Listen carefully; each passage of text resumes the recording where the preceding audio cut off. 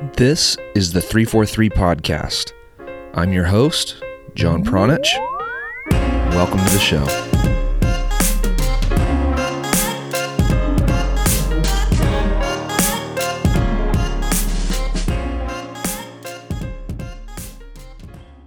Ted Creighton is the artistic director and co-founder of Joy of the People. Ted leads the way in rethinking and delivering player development based on his experienced, dedicated, and innovative soccer career. This episode came about after I'd heard Ted speak with Adam on the Scuffed podcast, and I wanted to follow up with some questions of my own and get to the bottom of how Ted is using his brand of soccer to help kids play and learn more about the sport. I've linked to some of Ted's social media profiles and his website for Joy of the People on 343coaching.com in the write-up section of this podcast. So be sure to go check that out, and be sure to check out our sponsor, Bounce Athletics, because if you are looking for high quality and custom training gear, Bounce Athletics has what you need. Specifically, they have a new package deal that includes custom training balls and custom numbered training vests that will help you get through tryouts and get your upcoming season started off the right way.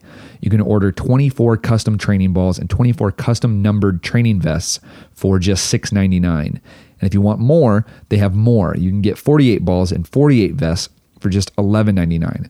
To make it even better, 343 listeners get an additional 10% discount on all orders. So be sure to go check out Bounce Athletics, and whenever you are ready, you can email info@bounceathletics to start the order process.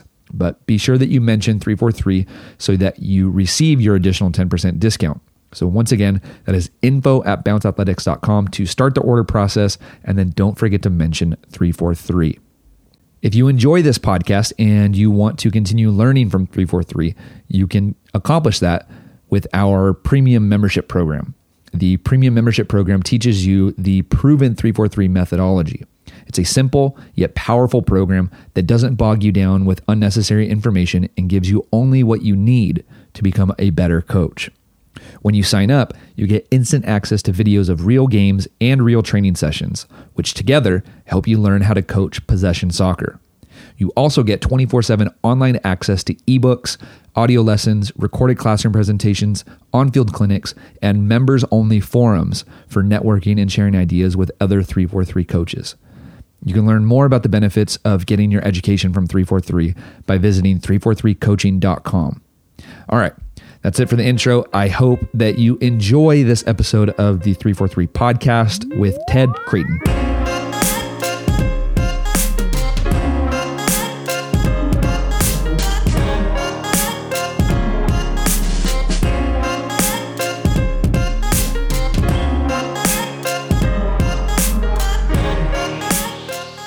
All right, so I want to talk to you about what you've been up to in your neck of the woods. I think it's something pretty special, but I also don't want it to be like the other interview that you conducted with Adam. So I don't want to, I don't want people to listen to this and think that they heard the same exact thing, because your interview with Adam is very good and you cover, a wide variety of topics. You go over kind of the overview of the program and what you've been up to and kind of the history behind it. But I kind of want to dive maybe just a tad bit deeper below the surface and see what else we can extract from you. Sure. I thought the same thing as well. So if you have specific questions or, if you want to go to a certain place, let me know. Yeah. Well, I guess we absolutely have to start with an introduction, who you are and then what the program is. And then, if people want to learn, a little bit more of like the overview, I'm going to link to your interview with Adam, in the write-up of this podcast, so they can find that there. But let's just start with who you are and what you're up to and where you're doing it at. Okay, sure. My name is Ted Creighton. Longtime coach, player, director of coaching, the thing that we all do. From Minneapolis, was born here. Fell in love with soccer at 16. Went to USC back when they had a team. and played my freshman year. Went back my sophomore year, and they had a new coach, Sharif Zahn, who's kind of I think he's, Paul Caligiuri told me he's in LA big time, but didn't like Sharif, and Sharif didn't like me, and transferred to Trinity College, kept played at a pretty high level, and later went into coaching, became a director of coaching, grew a big club, the biggest club in Minnesota, and, had all my friends helping me coach. And as we were watching kids develop within that club and around Minnesota, we could see that kids needed to play more to develop a higher level of sort of interpretive skills. And we tried to set up free play numerous times within clubs. Rafi Tanashan, who is on my board of directors and currently lives in Las Vegas, we coached together, and he encouraged me to take these ideas and keep going further. So him and I started sort of this first idea of, we took a group of 11-year-olds from this club, and we said, all winter long, they're going to have no coaching. They're just going to play 3v3 in this really cool downstairs and basement old wrestling gym that we had. And we sort of watched it, and that was sort of the first ideas came to us as we watched this sort of first iteration of free play, and we saw where we were making mistakes, and we saw what it was teaching. We didn't really know what we had on our hands, but the kids loved it, and they seemed to be doing really well. When we tried to institute that with the entire club, it really didn't work out. And we knew that if we wanted to see something like this happen, we had to do it. We had to kind of go off on our own. So a group of friends of mine and I, including Rafi, we set up Joy of the People, a nonprofit dedicated to free play. We partnered with the city of St. Paul to take over a rec center as kind of a laboratory, a ground zero of play to see what would happen. And that was about 9 years ago.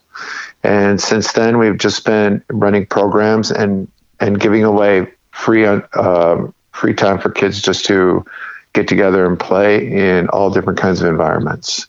And it's been a really cool learning experience. Along the way, we've sort of seen that free play is really, really important, more important than we thought, and that not very many people around the world are kind of looking into it. And at that point, we set out to become kind of a leader in the understanding, delivery, execution of free play and how it helps kids. Ted, one of the things I've noticed about you is that you're very, I guess the first thing that stands out, you're very well spoken.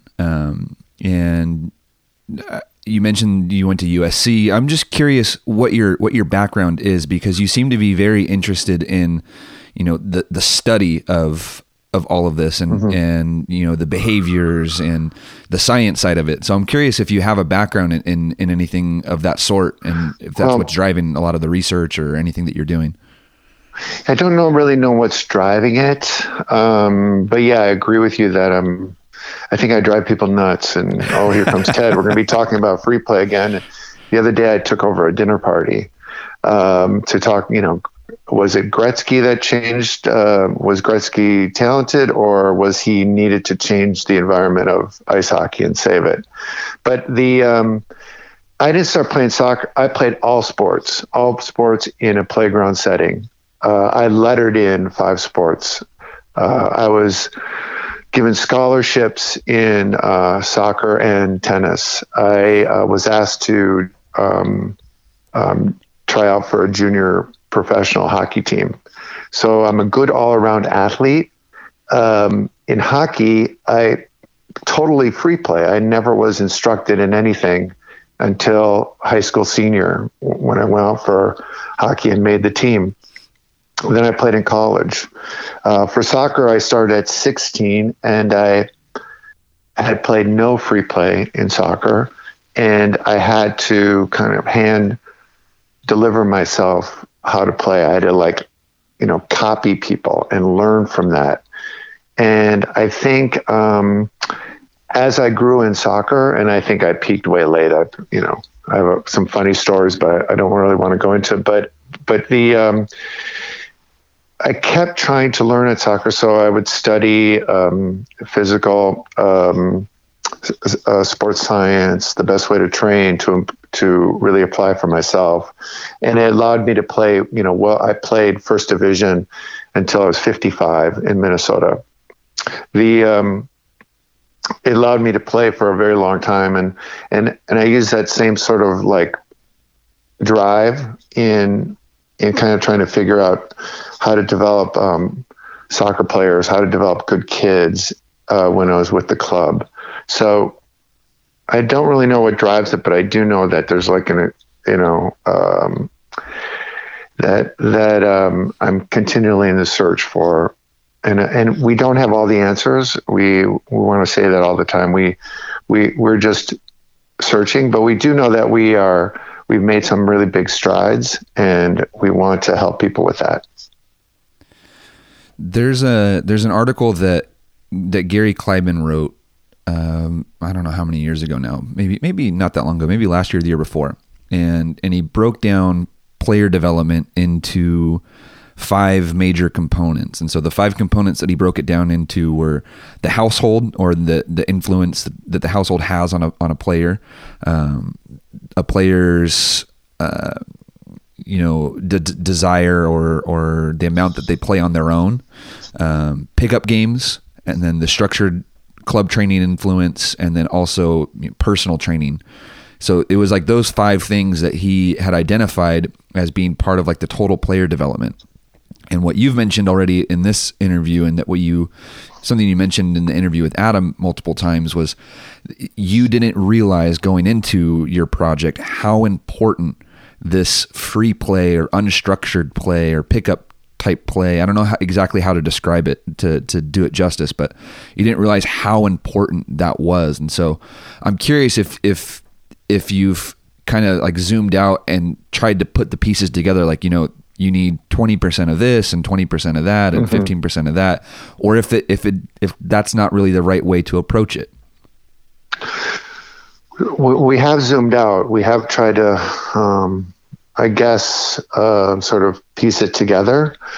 I guess funny story, and stop me if I've already said this one with Adam. I don't think I did, but in 1999 or 8, I was in Sweden, Malmo, with one of my teams that were playing in the Gothia Cup, or the Dana Cup, and we got to spend a week with Malmo Youth Academy training, and I talked the Youth Academy guy into like letting 4 of our players train with them all week, and I quickly realized that I couldn't pick 4 players, so what we did was every day 4 of our players got a different turn of playing. So each player got one try to play with the Malmo team.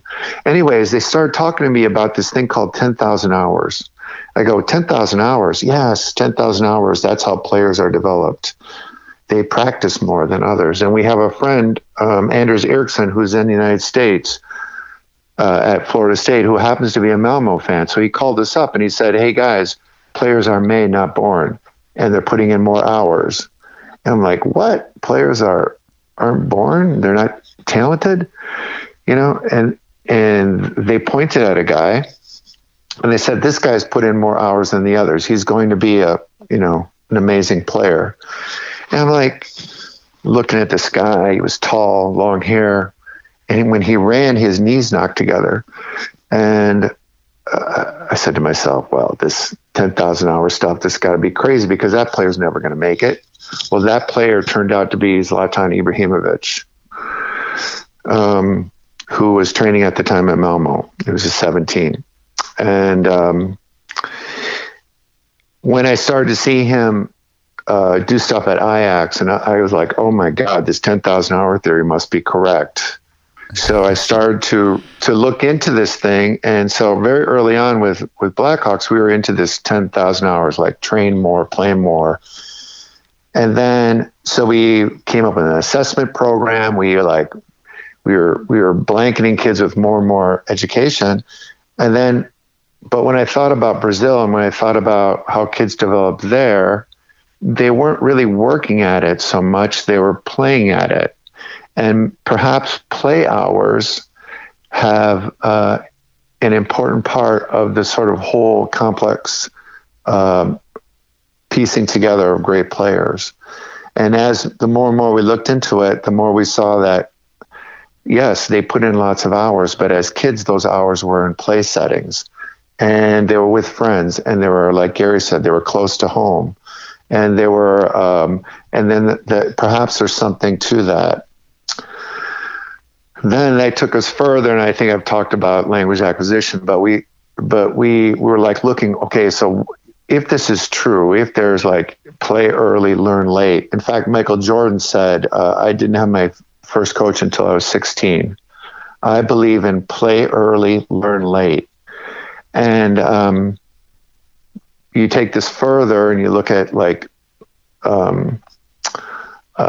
models of learning, like second language learning theory, and they talk about acquisition period before a learning period. Acquisition being the fun, the enjoyment, the in and around of beauty of the language, while the learning period is more of the structure, the grammar, the rules and techniques of the language. And that sort of made sense to us. And so then as we started to piece it together, we started to look, okay, is there an acquisition period in soccer? Did the great players go through this acquisition period where it's not about output, it's about input? And it turns out this sort of play close to home, this sort of play on your own, is really, it's almost like as you grow up, it starts in your home. I'll agree with that. And it seems to slowly expand out. So the way we say it is the best soccer is closest to home. Playing in your basement is better than your backyard. Playing in your backyard is better than your local park. Playing in your local park is better than your local club. Playing in your local club is better than your local travel team, etc. But as you expand, you kind of move out. So basically our model is play early, learn late. And the question of when play turns into work is sort of up in the air. We disagree with this on our board all the time, but I think the science says around peak height velocity, where a boy sort of turns into a man, 14, 15, where they start to slow down and it's safer for them to lift weights. Their prefrontal cortex closes. They're better decision makers, etc. So that's kind of the sort of framework of the model that we're kind of promoting. It's interesting because it goes back to like that, the never ending debate of, when is the appropriate time to start teaching tactics and when is the appropriate time to start doing this or that. And what I've kind of settled on is there's no absolute right or wrong answers.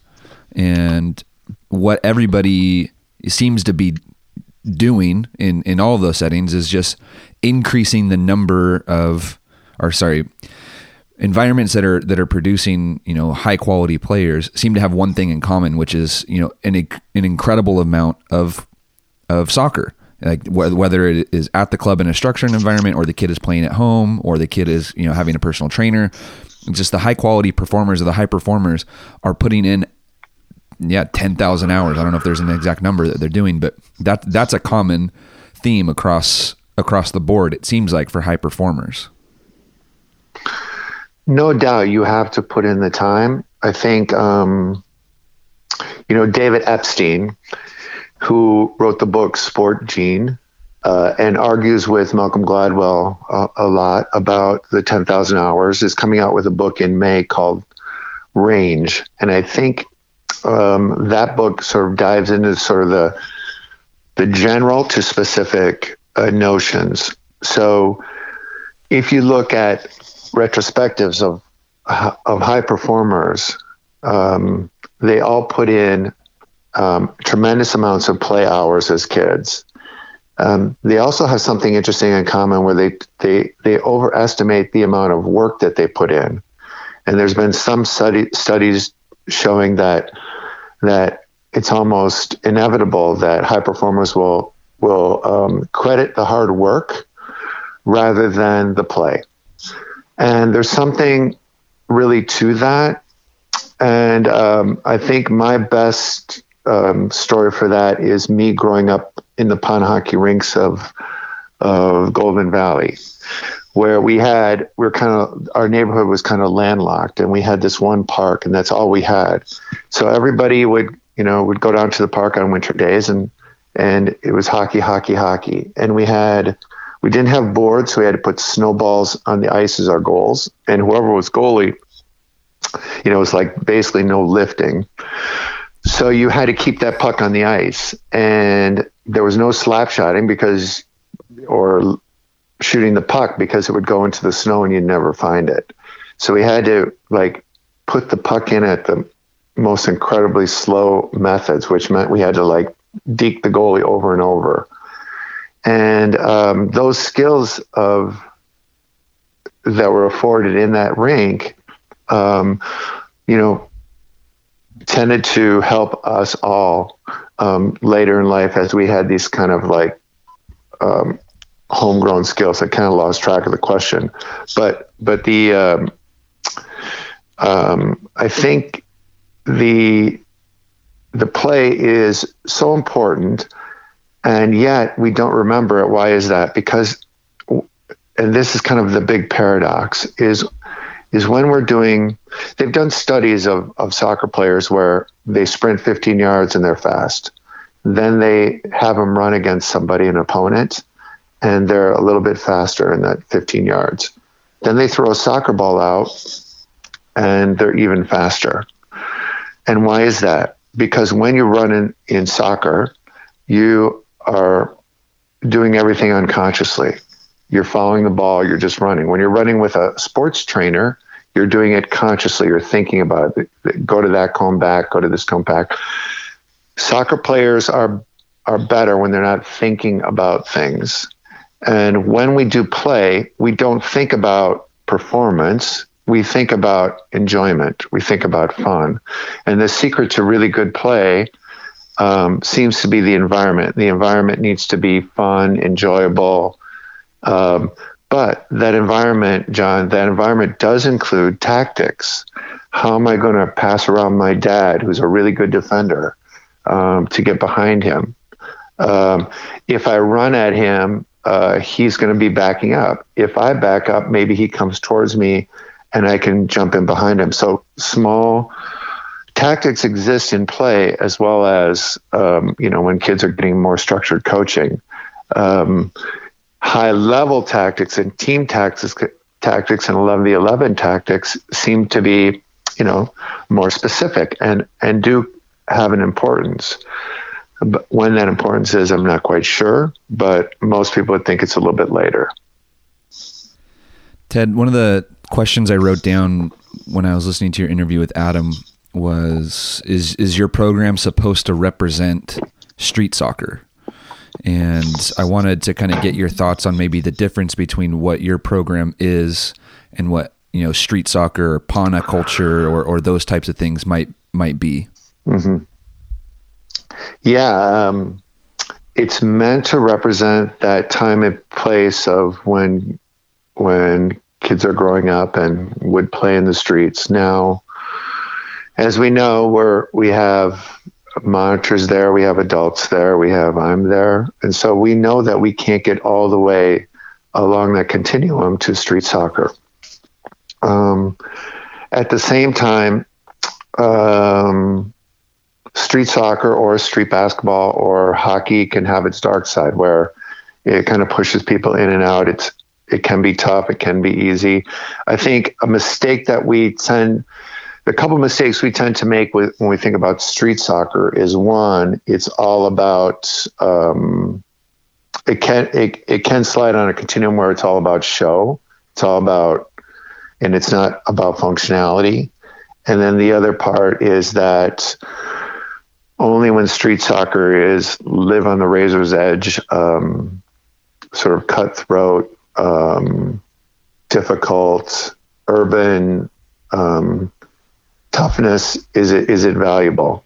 And I think that there's a time and place for all of that.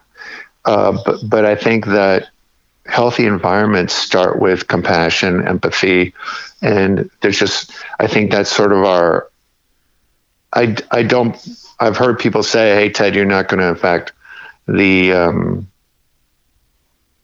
person who runs a famous MLS club," and around me said that, "Ted, you're because we play together, it'll never work because my favorite player is Luis Suarez, and Luis Suarez is willing to bite off someone's ear in order to score a goal." And shoulder. And I said, I just don't buy that. I don't buy that it has to be. But I will tell you that we have done some stuff where we've tried to make it more competitive, where we said, because at the start we thought, competition is important, that the kids need to be mentally tough and compete. And what we have found, interestingly, is that kids can overcompete at that age, where they try so hard that they're doing everything except kind of playing with skill in order to win a game. And so we can find those kids kind of fighting with themselves rather than enjoying themselves. So I think street soccer does take all parts, and we're the first to admit that if we are present, we're sort of like that experiment that influences the scientist who, because he's present over the petri dish, he is influencing the experiment. We understand that, and we've even taken, actions and notions and learned as we've gone to try to step back as much as possible. Hey, sit tight. We are going to hear a quick message from our sponsor, Bounce Athletics.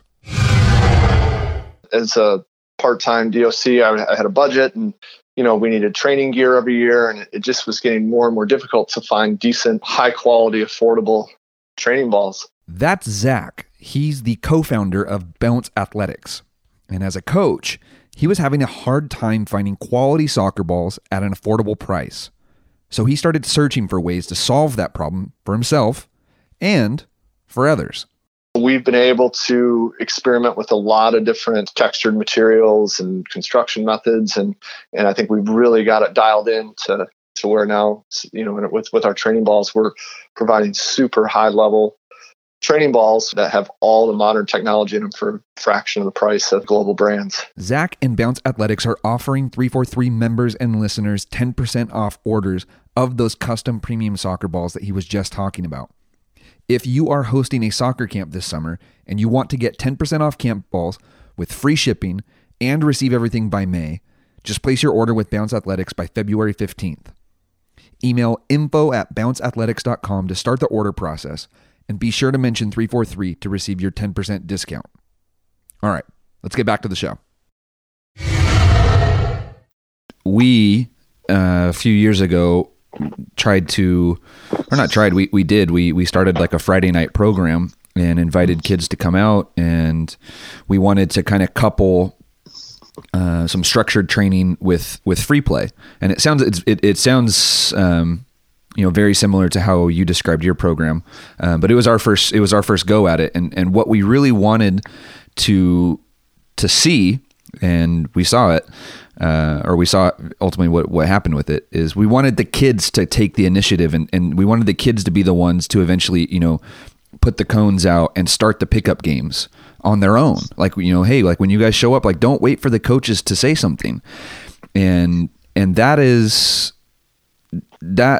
was one of the most shocking things, is that, the kids in Southern California that we were working with it was so ingrained in them to wait for the coaches to give the instruction before they would do anything at all. And so asking them to even just form teams, like, what was like, it was like a challenge that they had never experienced before. It was really, really eye-opening to me, especially. But, I'm only 31, and I still remember like 15, 20 years ago when we would go play pickup basketball, like we had no problem forming teams. And so when I started to see this, I was like, man, are kids like, are they already that far removed from that type of like pickup culture. They can't even form their own teams at this point. Like they can't even pick teams. I was so discouraged by that. And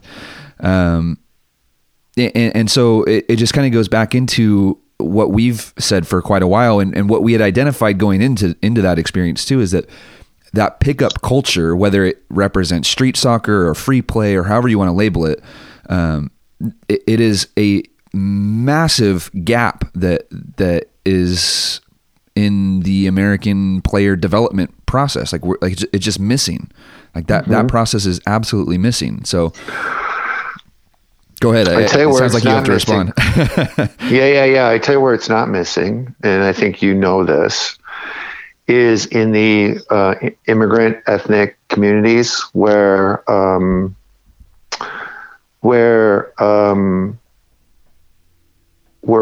we really tend to develop kids, and we don't really understand it. So what happens is, you have, in Minnesota, we have it, I've seen it, these great Hispanic leagues. And you'll have, 50-year-olds and 30-year-olds and 18 and 16-year-olds all playing, right? But the little kids are not allowed to play. These fields that they rent are, and the only fields they can get are, $125 an hour. So little kids are not playing. Only adults are playing. But the moms and the friends are cooking a barbecue, and the kids are all on the sidelines with their own little mini game, playing with each other in sort of a game that they formed. I can't even find the goals, but they're moving with the ball. There's 3 or 4 of them and on a team, and there's 3 or 4 different games going on of 3 or 4 kids, and none of them are playing. But what they are doing is they're looking at the field and they're saying, my dad's out there playing, and that's what I'm going to do when I grow up. In the American system, the kids are dressed up in uniforms. They're marched on to the field, World Cup style, and they look over at their parent, drinking a Diet Dr. Pepper on a lawn chair, and they say, hey, that's what I want to do when I grow up. We don't model the correct behavior for our kids. And that's one thing that we've learned. When you have a pickup game, so back to the pond hockey story, when I was 12 years old, my buddy's friend pulled up a station wagon, and he said, who wants to go to Golden Valley tryouts? And so my 3 best friends hopped in the car, and they made the travel team, left me on the rink with a bunch of 7, 8, and 9-year-old whippersnappers with these weak ankles that couldn't skate. And I'm like, okay, how am I going to whip these guys? And I need to enjoy my hockey, So I helped these kids get better. Hey, here's how you skate. If you hold your stick like this, remember, no lifting. I modeled and taught these kids the game, and then they got better and better. And then pretty soon I'm enjoying myself playing against these guys. I helped them in a very selfish manner. I wasn't thinking about them. I was thinking about my hockey game, and I shaped the game for me. And at the meantime, those kids saw me, and they said, oh, I get it. I see what he's doing. He's setting up the game so he can get personal enjoyment out of it. When I'm older, that's what I'm going to do. So this cycle has been broken, and we need to kind of put it back in. But basically, we all need to sort of check ourselves and sort of, because real learning happens in those, this kind of, the science is saying that within those little mini games, that's where the real learning is happening, because kids are experimenting, trying things, building real skills, and they're doing it in a very low anxiety way that is not focused on performance. It's only focused on enjoyment. And so we haven't modeled systems of enjoyment in this country, and we need to sort of get back to that. Ted, I fully realize I'm hardly even asking questions. I'm kind of just making statements about observations and just kind of getting your response. And I'm going to do it again right here. So maybe this is more like a conversation than an interview at this point. But I had a conversation last night with a performance analyst, a video analyst actually for a Major League Soccer team, and he started talking about the way that kids learn. Like there's all kinds of the different ways that kids learn, and seeing somebody do something is one of the most impactful ways to break through to a young player. And so he gave the example of a coach demonstrating a move, for example, and how a player can sometimes interpret that as, oh, well, maybe that's an adult, and he's obviously played before, so that's not me, so I can't do that. And then he gave another example of, okay, well, what if they see another kid that's their own age doing that? And then they say, oh, well, that kid's, he's the same size as me, and he's my same age, I can definitely do that. And so, finding the different ways, I guess, to break through to a kid is important. But what he said, or what he was ultimately trying to get to, I think, was like the visualization aspect. Like, oh, I see it happening, now I can do it too. And so what you mentioned of the player looking back at their mom or dad sitting in the lawn chair and, hey, I'm going to be like that. I'm going to be sitting in a lawn chair drinking a Diet Dr. Pepper. Yeah, it kind of makes sense. Like if the kids aren't seeing, that the parent or anybody in the home or anybody on a regular basis executing these things, soccer related things, they're not going to be able to execute them. They're not going to be inspired to execute them at all. But if you look at some of the different cultures, where they're constantly seeing this, not only their parents doing it, but their big brothers, their big sisters, their cousins, everybody else is doing it as well. That makes a massive impact. And one more thing before I'm just going to throw it to you and get your reaction is this is where I used to argue with Tom Byer about this on Twitter like 5 or 6 years ago. Tom would say, American soccer, or America doesn't have this soccer first mentality. And I used to say, Tom, absolutely false. It exists outside of the traditional American soccer system. So the Hispanic leagues, the cultural leagues, I remember growing up going to the Croatian only tournaments that my dad's Croatian community would host 2 or 3 times a year. Like that totally existed outside of the development academy, outside of ECNL, outside of like those like kind of sterile environments. So it absolutely exists here. And I like to think that I've changed Tom's mind about that, but I don't know if I have completely, or I don't even know if I have at all. So that was my brain dump, man. I don't know if there's anything in there that you can respond to or not. Well, when I grew up with,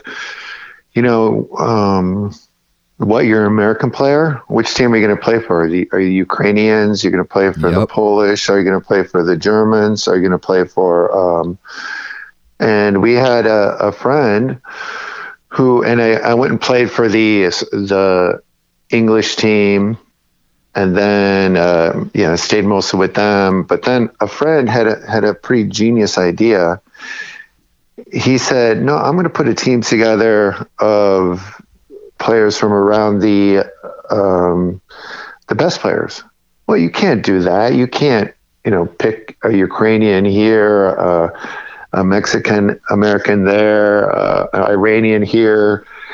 And so he did, and he called it, he called it the Internationals, and nobody thought it would work. It was like so far ahead of its time. But each of those, I do agree that the culture or the environment is everything, and that the language is soccer, and that we can all speak it together.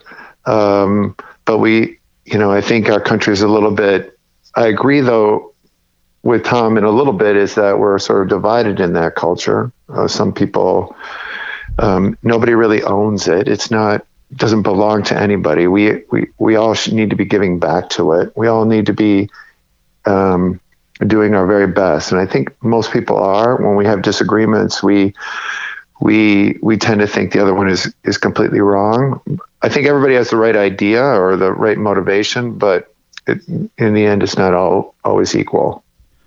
Absolutely. So if that makes any sense. No, absolutely. And it's just, I think it's just looking at it from all angles, and a lot of people tend to only look at it from their angle. And when you kind of, you have to zoom out, and I'm guilty of this 1,000%, where, you know, I kind of stay in my corner and I kind of just fight off all the attacks just, you know, from my corner. But, you know, I do zoom out from time to time and give it some critical thought. And that's why I wrote down that question that I asked you earlier about, you know, is your program trying to represent street soccer? Because that's, you know, I think that's kind of like a hot ticket right now. Like, people are trying to create street soccer programs and cash in on creating programs that represent that street soccer culture. And so, you know, it's somebody from one environment trying to capitalize on what another culture has built, but you know, changing it in a way that, you know, really still represents like the sterile DA type environment. So when I wrote down that question, that's where my mind was, but I wasn't trying to imply that that's what you have done. So I wanted to make sure I clarified that too. No, that's fine. I think when we started Joy of the People, we kind of used the word free play, and we're using it on a scientific basis of Cote having free play at one end of the continuum and deliberate practice on the other. And deliberate practice is tough, difficult, it's important, but it comes in later in life. And free play is important, and it comes in early in life. And generally, no matter what, kids are going to play. Can we create more opportunities for them to play? Locally, there is I think we've greatly influenced Minneapolis. Greatly. That's badass. And Rafi constantly tells me, Ted, a prophet is never, I don't see myself as a prophet. He said this now, a prophet is never loved in his own hometown. I've heard that. There's a local billionaire who owns these athletic companies, fitness companies, and he bought the Vikings facility, the old Vikings facility, this giant facility. It's got to be $20 million purchase. And now he's running it full time, and they have, 20 mini, beautiful, gorgeous turf fields, all dedicated to free play soccer, 100%.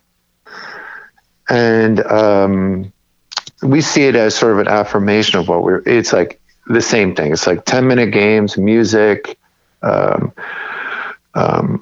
rotating teams, trying to replicate street soccer. So they're charging money for it. So it's not free.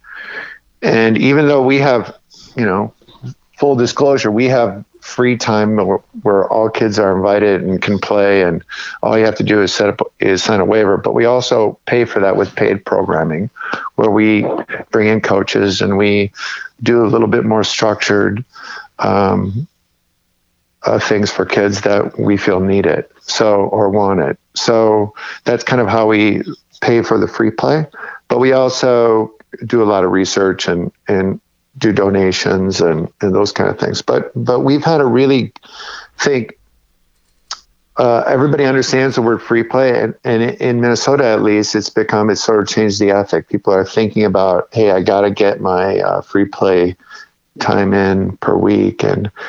But we have to always remember that if you do it to try to get better, it doesn't really work. You have to do it because it's fun. So that's really important. But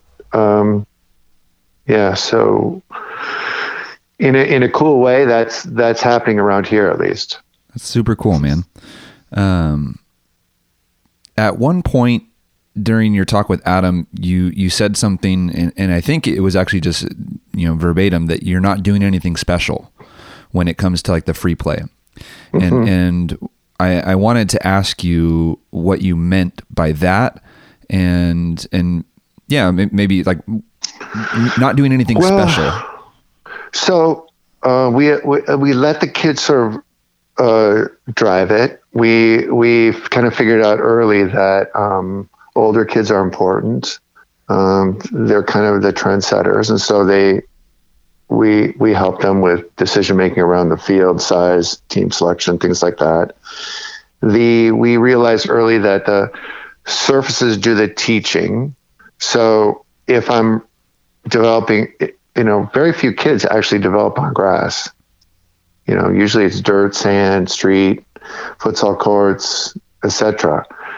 On grass, kids can run and kind of force their way forward, and if they get tripped, they fall over, they roll, they get back up, and they keep going. So a bigger, stronger kid can really do a lot of damage.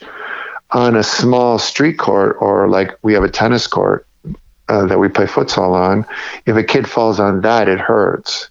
And so he can't run full speed. It sort of takes the athleticism out of it a little bit, and he has to rely on guile, on cleverness, in order to sort of, where before he could rely on sort of innate traits that he had. We let them choose different balls. And when I say special, we're not instructing, but the growth is happening within the games themselves, and we can kind of see it. And so we just allow them we'll help them shape the games. And, if they're doing something that we see as detrimental, like they're getting in too many fights or it's getting too competitive, we have to sometimes step in. But basically we're not, more and more, we're kind of stepping out of the picture. Too many fights. That means that fights happen. Yeah. Arguments happen, things happen, friendships happen. In order to figure things out, sometimes we have to fall down. In free play, they're experimenting with tactical and technical and communication and decision making, but they're also experimenting with social. How much do I compete? What happens if I don't pass to the girl? Is she, my team will win, but will she, be engaged when she has to play defense? I don't know, all kinds of things. So we see all kinds of mistakes happening.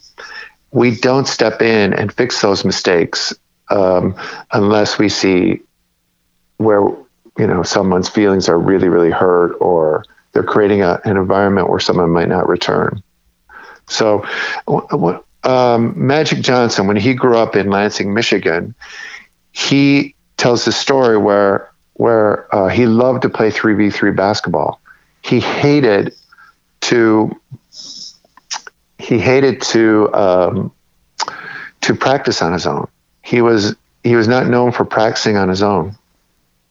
And what would happen at the local free play courts is that there was a lot of fights going on. And in order to sort of keep the game going, he had to figure out ways to be nice to everybody, to kind of keep them. So he learned how to pass. He's probably considered the best passer in NBA history. Passing is really nice when you're playing pickup. It's friendly, right? It's communication. He learned how to smile. Those two things, his smile is world famous. So his passing, the world's greatest basketball passer, and his world famous smile were two things that were developed in sort of an unstructured play environment. And two things that people wouldn't necessarily think of when they think of basketball or the best basketball player, one of the best basketball players in history. Correct. So Larry Bird, on the other hand, was Mr. Practice, right? Mr. Deliberate Practice. I'm going to shoot 1,000,000 threes, But when he got into league, he was sort of socially, he was shy. He was, socially, he was behind. Socially, Magic Johnson was very much ahead. As a rookie, he led his team to the NBA title, right? Playing a new position in the 7th game and being, I think he was MVP of that game or series. By the time he was in the NBA, he was a social genius, and he still had, I would like to say, he had technical things that he had to work on. He wasn't that great a free throw shooter. Today he'd be considered a poor 3-point shooter. He was about play. And Larry Bird needed to sort of figure out the social end. There's that famous scene where he's waving the towel on the bench, where he's sort of like kind of figuring it out, how to be a socially engaged teammate. So, I don't want to put too much more because I've never talked to these two, but my thought is that play delivers certain things and practice delivers other things, and that we need to sort of figure out ways to deliver both to create, good human beings. On that note, there was a question I thought of earlier, and it slipped my mind as soon as we picked up on another subject. But on the topic of offering both, I'm curious about how you guys decided on offering the free play and then coupling that with a paid program. And I guess I should probably put that in context, is that, we tried to use a similar idea because that is what the suburban kind of like DA type environment of our club soccer environment, families and those players expected. Like that's kind of the norm for them, is to, to pay for a service and get something in return. And so I think one of our ideas was, hey, we're going to, offer that. And that's how we're going to get people in the door. And then we're going to try to, also offer this, the pickup type environment and see what happens. So I'm curious how you guys went about deciding to offer both, if it was, there's one before the other, if it was intentional. The whole purpose was free play. But when we first started, and I've told this story to Adam, so I'm going to, have to repeat it. But basically, I was like, they just handed us the keys to this new rec center in St. Paul. So we had to, pay the bills. And I thought there would be hundreds of kids that would come to do my programming, but nobody really came. And so we just had a couple kids. And when I rolled out the schedule, my buddy said, hey, where's the free play hours? And I said, well, 7:30 in the morning there, 11:30 at night there. He goes, no, if you believe in free play, you gotta deliver it. And so, we set about doing free play, and free play was always the most important thing. But the business model was, we were going to do paid programming. Now, at this point in time, I didn't really know how free play worked, how it delivered players, how we all know that free play is important, but nobody really knows quite how it works. I don't know if that makes any sense. So as we watched it go, we saw, wow, this is really working. And our paid programming then changed. So the free play that we deliver is free to all kids, and all kids come from a lot of clubs. We watch free play and we see, oh, I see. If we do this or that, or the kids do this or that, like this is what they're learning. And the free play then informed us how to deliver better programming that was kind of loosely based on free play. I don't know if that makes any sense, but the business model always had to have the programming pay for free play. So we do a summer camp where we do 9 through 12. 9 a.m. to 12 is the actual camp, where we'll do a theme practice, like we'll do goalie wars, a shooting camp where they're just shooting like crazy on each other. And then at 12 o'clock, it's opened up for free play where kids can come in and play. As we've gone along, we've seen that the free play is more important than the practice. And what it's taught me is that no matter how good I am as a coach, I cannot teach better than free play can deliver, not at the young ages. And I think the model for that, if you go back to this language learning model, the hypothesis is that when you're in the acquisition period, when you're in this early period, that's where you get more fluent, you get better at things, you improve. And later in the learning portion, that's where you see where you stand, where that monitors your progress. So you have to go back into this low level, low anxiety in order to improve. And then you you go to this high level to see, oh, this is where I stand. This is what this is how I'm doing right now. And yeah, that's basically it. So that's some of the things that we've discovered from free play. Feedback is inappropriate. Feedback between kids on the field is totally appropriate. Feedback from coaches is not. Telling kids to work on things, their weaknesses, is not appropriate.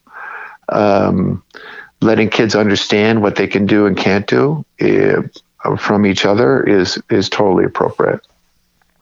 Yeah, the feedback aspect is something you're referring back to the interview I recorded last night with the video analyst. He talked a lot about feedback, and a lot of times coaches will give feedback after a player does something wrong on the field. So like the example he gave was a player misses a shot, and the coach tries to correct that during the game. Like, hey, like next time you need to lean forward more, and doesn't realize that that's kind of doubling down on the negative feedback that the kid has already received, because the feedback of just watching the ball sail over the goal was enough feedback for the kid, or for most kids, to understand that they did something wrong. They don't need to be told again in that moment that they missed the goal. But what he also highlighted is like, okay, rewind the tape 30 seconds and see what the kid did right in order to get into the spot where he took the shot, because he most likely did 2, 3, 4 things right before he took the shot. So if you give him a report card, hey, out of 5 things you did 4 right, like that's actually pretty good. So it's not that negative that you missed the shot. So later on, when you have a meeting with the kid, or at halftime or after the game, you can talk about, hey, like, what could you have done better in order to make your shot better in that moment and get a perfect score, something like that. I don't know. I'm a big fan of Verheyen and his action model of communication, decision making, execution is very similar to a lot of people's models, but his point is execution is the least important. The communication and decision making that allowed that player to get into that position. There's also communication, execution, and decision making on his backswing, on his foreswing of the ball that perhaps was a little off. But if we look at one of the mistakes I think we make is we look at technique as a mountaintop that we want to get to, where perfection's on the top of the mountain. So if we look at sort of, probably is appropriate shooting model, you would take who's the best shooter in the world. Maybe it's Cristiano Ronaldo. He sits at the top of the pyramid. We're going to do everything along the way. So traditionally we teach shooting, right foot back, lock the ankle, instep, blah, blah, blah, one thing at a time, and we focus on, well, if you just do this a little bit better, this a little bit better, this is just execution. We kind of push up that mountain and then we fall back. We push up that mountain and fall back. But the science is kind of saying that Cristiano Ronaldo never shoots the ball the same way twice. The ball's wet, the grass is long, it's turf, it's an Adidas ball, it's a Nike ball, it's rolling backwards, rolling forwards, it's a Champions League game, whatever it is, it's the situations are always different. And therefore, Cristiano Ronaldo is not, will never be a perfect shooter. He's just good at adapting close to perfection. And so there is no mistakes. There's just kinesthetic noise that goes on. So this kid who put the ball over the bar, that's just kinesthetic noise.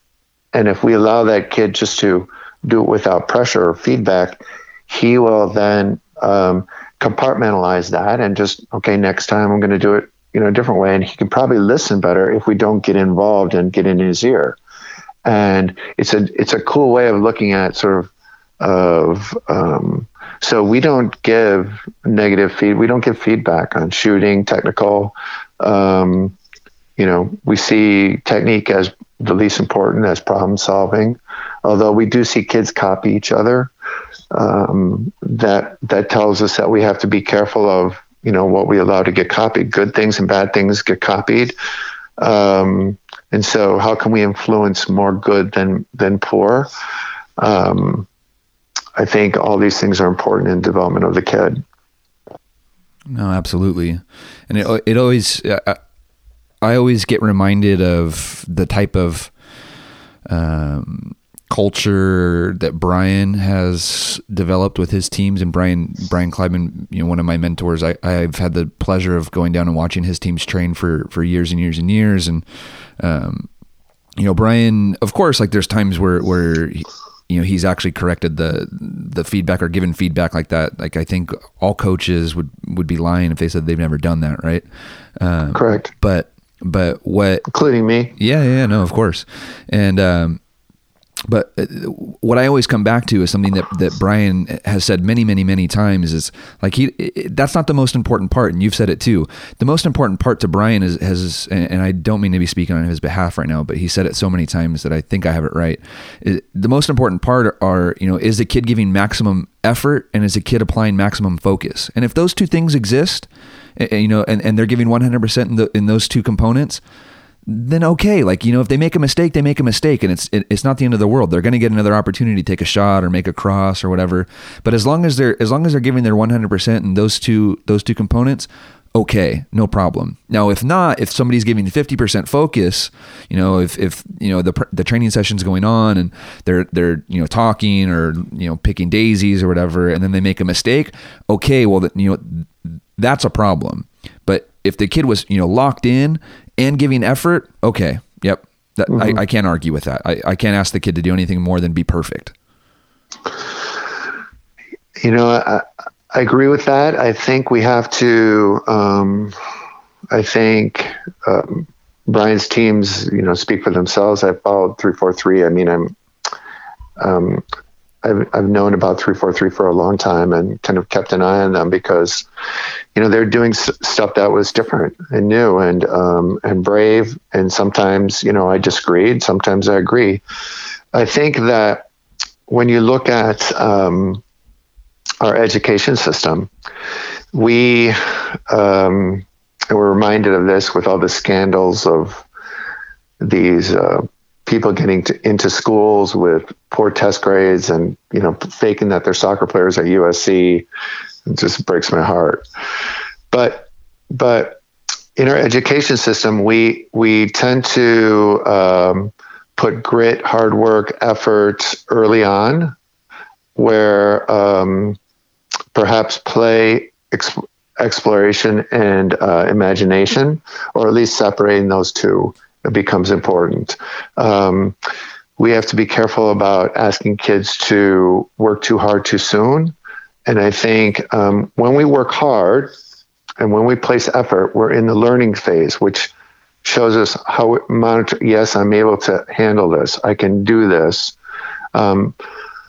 Or it's telling us, no, I need to go back and work for it. I take the SAT test. I don't get a good enough score. I need to go back and sort of work on my stuff before I can get a high enough score to get into school. So we have to remember that the learning and the learning is sort of is a snapshot of where we are, and that we have to create open, free environments in order to sort of improve. That's what the science is saying. And so, and again, both are important. I don't want to say that one's more important than the other, but that's kind of our model that we're looking at. No, and it just goes to, it goes back to, I think what I mentioned earlier is that there's so many different ways to do something. And I don't think that there's one absolute way that is absolutely right. And each environment is going to be, different.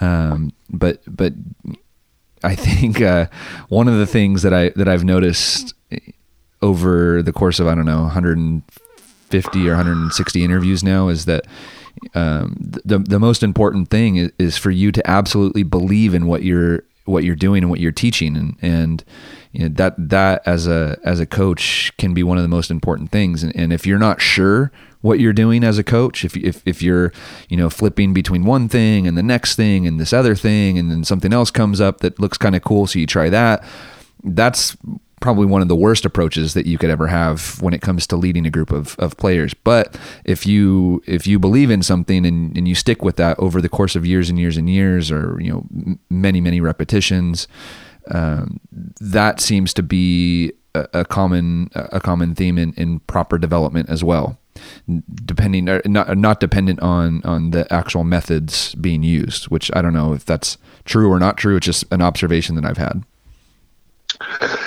Yeah, I mean, conviction and belief in what you're doing is really important. Our goal is to sort of grow free play and help. I think most coaches, I think, agree with us in that they understand that free play is important, but they struggle with, how do I implement it? How can I get involved? Do I just send kids to Lifetime Fitness to pay $30 a month to get games in? Will that work? And it's a difficult nut to crack because it can't be transactional. And that's where a lot of parents, I think, struggle. I'm paying Coach X to train my kid. Why is he sitting back? He's not even in the same room. He's allowing the kids to pick the teams.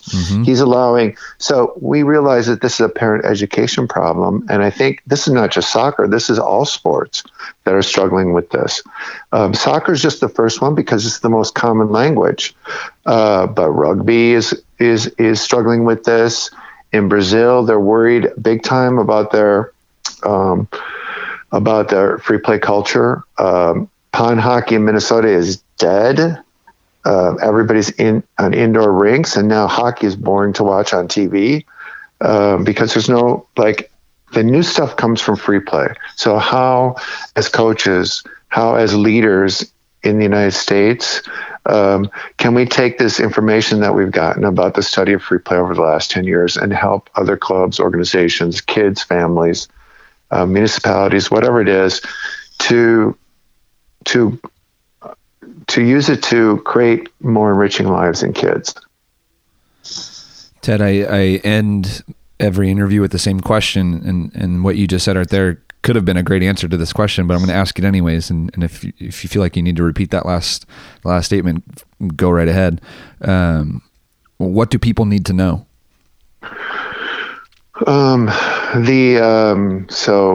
So I listened to a couple of your interviews, so I knew this question was coming, so I'm cheating. And so this is going to take away from the answer, but I think this is a beautiful answer. And I'll preface it by saying I met this guy at SoccerX in Rio, where we interviewed all these players just to figure out. And I said, Paul Breitner, we're small nonprofit, Minnesota, close to Canada, United States, and we started this organization that's built around free play. And we want to know, did you play as a kid? Were you he goes, in Germany, there's no such thing. In Germany, we just want to, and it was funny because all these Brazilian reporters were behind me with microphones. They're sitting microphones in this guy's face and in my face. He goes, in Germany, we just want to win. We just want to win. There's no play. There's no play. It's from the very first time since you're 3 years old, you just want to win. And he goes, the joy of the people. Nice name. Nice name. But later in an interview, he said, Paul Breitner, the same guy, he goes, there's no better way to learn everything for your life than in football. And I think as coaches, as directors, as leaders, we have to take the lead on this, but we also have to remember the joy that we're delivering to all these kids and families, and that when the kids look back on it, they're all going to look back on all of our work and say, wow, that was the best thing ever. So it's such a great sport. It's such a beautiful notion, play, learning, growing together, that I think we all have to keep that in mind at all times. Beautiful answer. Thank you. Where can people find more about Joy for the People and more about you and connect with everything that you guys are doing in Minnesota? So Joy of the People, it's www.joyofthepeople.org. You can follow me on Twitter at Joy of the People. Yeah, you can reach out to me in emails. We get a lot of, I'm sure this will get a lot of questions, but we're happy to answer emails and phone calls, and we do a lot of stuff, and we just want to help where we can. That is 2 interviews in a row where people have welcomed phone calls, and you guys, you're brave people. All right, Ted, it was great talking to you, man. I'd love to catch up, and you shared an article with me the other day online. Feel free to, keep firing those my way, and I love reading the stuff that you put out. So, all right, thanks a lot, man. Thanks, great talking to you, John. All right, we'll talk to you later. All right, bye. See ya.